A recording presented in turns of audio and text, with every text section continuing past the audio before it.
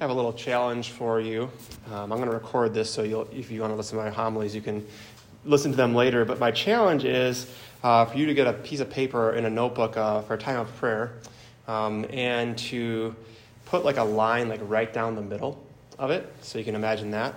And then over the top of that line, you put another line, and above that line, it would say something like tradition, scripture, and experience, right? Scripture, experience, and tradition. And on the left side, it would say Jesus is ... And on the right side, it would say Jesus is not ... So through like our tradition, who do we know who Jesus is? What does our tradition say? Who does Scripture say that Jesus is?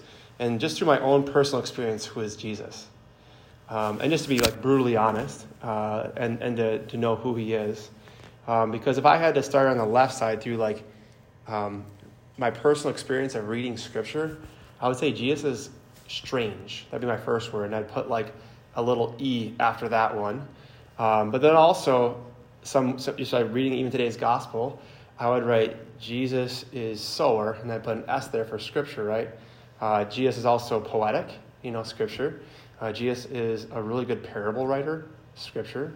Through experience, Jesus is my best friend, right? He is everything to me. He is the only one who truly knows me, experience, right? But then who is Jesus not? Jesus is not some wise teacher, right? He's more than that. He's obviously a wise teacher, but it's not who he is, right? But I encourage you to do that because I think so often we forget who Jesus is. It's just very simple. We forget who he is. And if we know who he is through our own experience, through Scripture and through tradition, we also know that he's also something our culture doesn't like. He's extremely offensive. Scripture, right? Jesus is not a fluffy animal. He is not Barney. Jesus is not, right? But how many people experience Jesus as like nothing? Like he's just another random dude, right?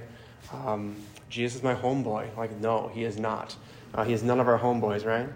But I encourage you to try that and just go through the Gospels and go through the Pauline letters, go through the Petrine letters, and really see what you find. Go through the Johannine letters and see who Jesus is through what Scripture says. That's our primary source of knowing who Jesus is. And then I would encourage you even just to like go through that and even maybe make a third column some later time. Who do you want him to be? And who does he want you to be? I think so often we come to Jesus and we forget who he is. As we were in adoration before this, I was thinking, you're kind of a weirdo. Like, you're like right there, and like sometimes I feel overwhelmed with your love, and then sometimes I feel nothing. Like, how is that? And I don't mean like weirdo in like a cavalier way. I mean like I want to like get all of you, but I know I can't, right? Experience, or what I want my experience to be. Jesus is also strange. Like he's strange because he's a sower. He's a carpenter. He also fishes, right? But for people, kind of odd, right? Scripture. Through experience, I am Peter, right? We recognize we are so much like Peter in the Gospels. I am almost every single person in the Gospels. That's what Pope Benedict teaches us about Lectio Divina. Lectio Divina is not done until you realize that you are every single person in the Gospels. So you have a long time to go. I have a long time to go, right? But I think we really have to exhaust the Scriptures more. We have to be saturated with the Scriptures and coming to the point of like, Jesus is he's healer, right? He's waymaker. He's crucified. He is resurrected. He is so much more. He is the bread of life, right? And he is not afraid to come into whatever darkness you may be going through by him at the resurrection, going through, just like busting through those doors and saying, peace be with you, right? Experience. Jesus is my only peace. So I encourage you to try that, and maybe even bring a journal to Mass every time. And every time you come to Mass, listen to the liturgy through our tradition, who Jesus is. Did anybody catch who Jesus is? We said protector today. That was how the church named him as protector. And so often people are trying to protect themselves with different things that just don't protect their wounds, right?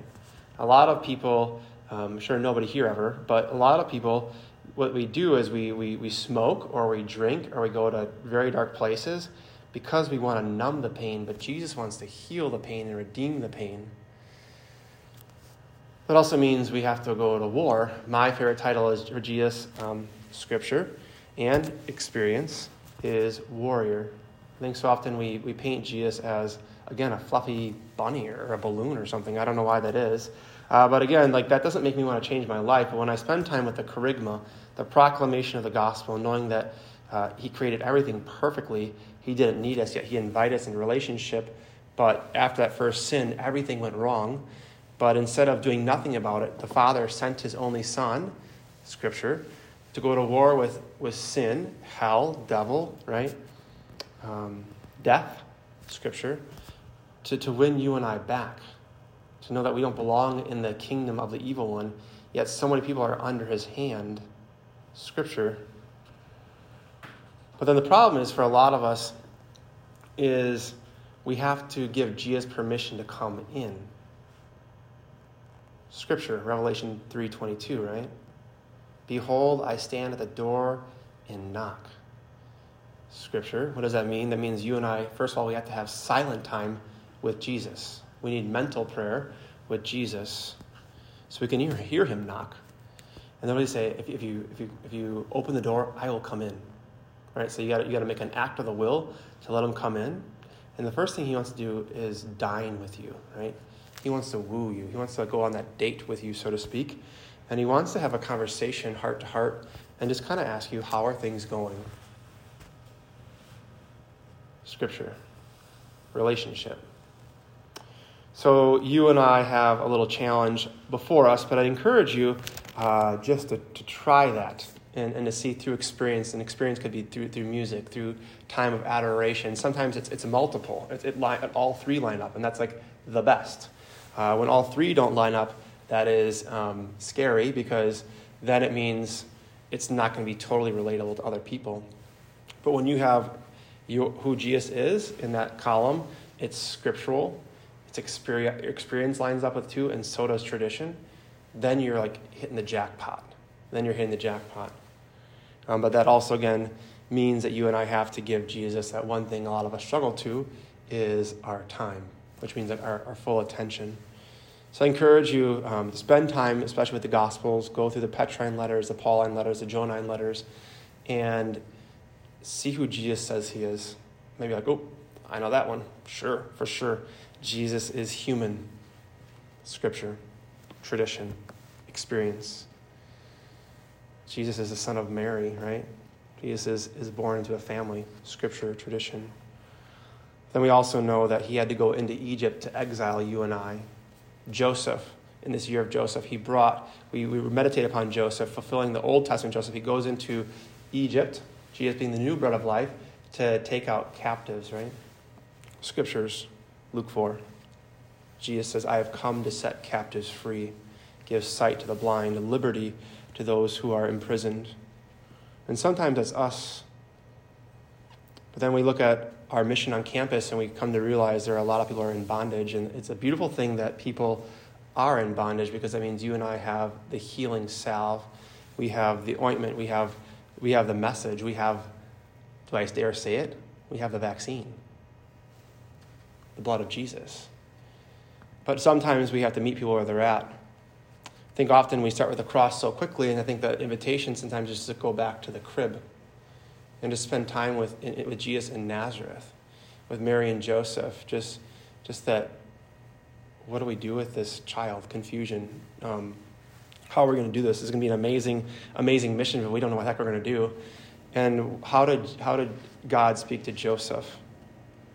It was when he was in a deep contemplative rest. Scripture calls it sleep, but when you look at the Greek, it's actually he was in a deep contemplative rest because he exhausted himself serving Jesus and Mary. And that made him open. One thing I enjoy in prayer is actually being tired, which is actually why I work out in the morning and then I pray. Because sometimes I come into prayer and I'm just like, bing, bing, bing, bing, bing, bing, all these thoughts going around. And it's really hard to focus on Jesus.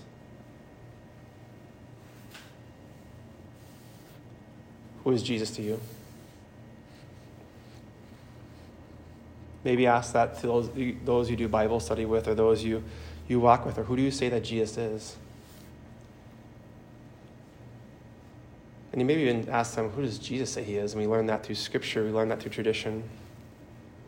Again, Jesus is not a fluffy bunny, a cloud. He's not whimsical. He is everything. Tomorrow we're going to hear about him, talking about those who go out in the field, right? And they go for that pearl of great price. Jesus finds you to be that pearl of great price. Once you know who he is, then the invitation is to take the next step and say, who does he say that you are? Jesus says, you are beautiful, you are beloved, you are the apple of his eye. Jesus says, you are my son through the Father, you are my daughter. And if we know who we are, we know what to do and who to run to when things are difficult, but also when things are great, so we can give him thanks and praise. So we have a challenge before us. Know that Jesus is experience strange. He's mysterious, yet he's very simple too. It's so odd. Which means you can never exhaust this exercise. The well is deep.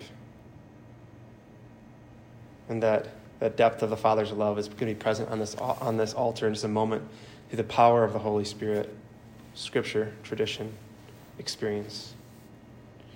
So we take a moment of silence, maybe just to call to mind a few names of who God is, who Jesus is, and maybe just take the ones who he is not and place those on the altar and ask the Lord to redeem them. And also to ask him, who do you want him to be with what you're going through right now? Who do you need him to be? Would it be Lord? Would it be Savior? Would it be Redeemer? Would it be King? Take a moment of silence to place those on this altar. And we pray for transformation just as the bread and wine will be transformed into his body and blood. Amen.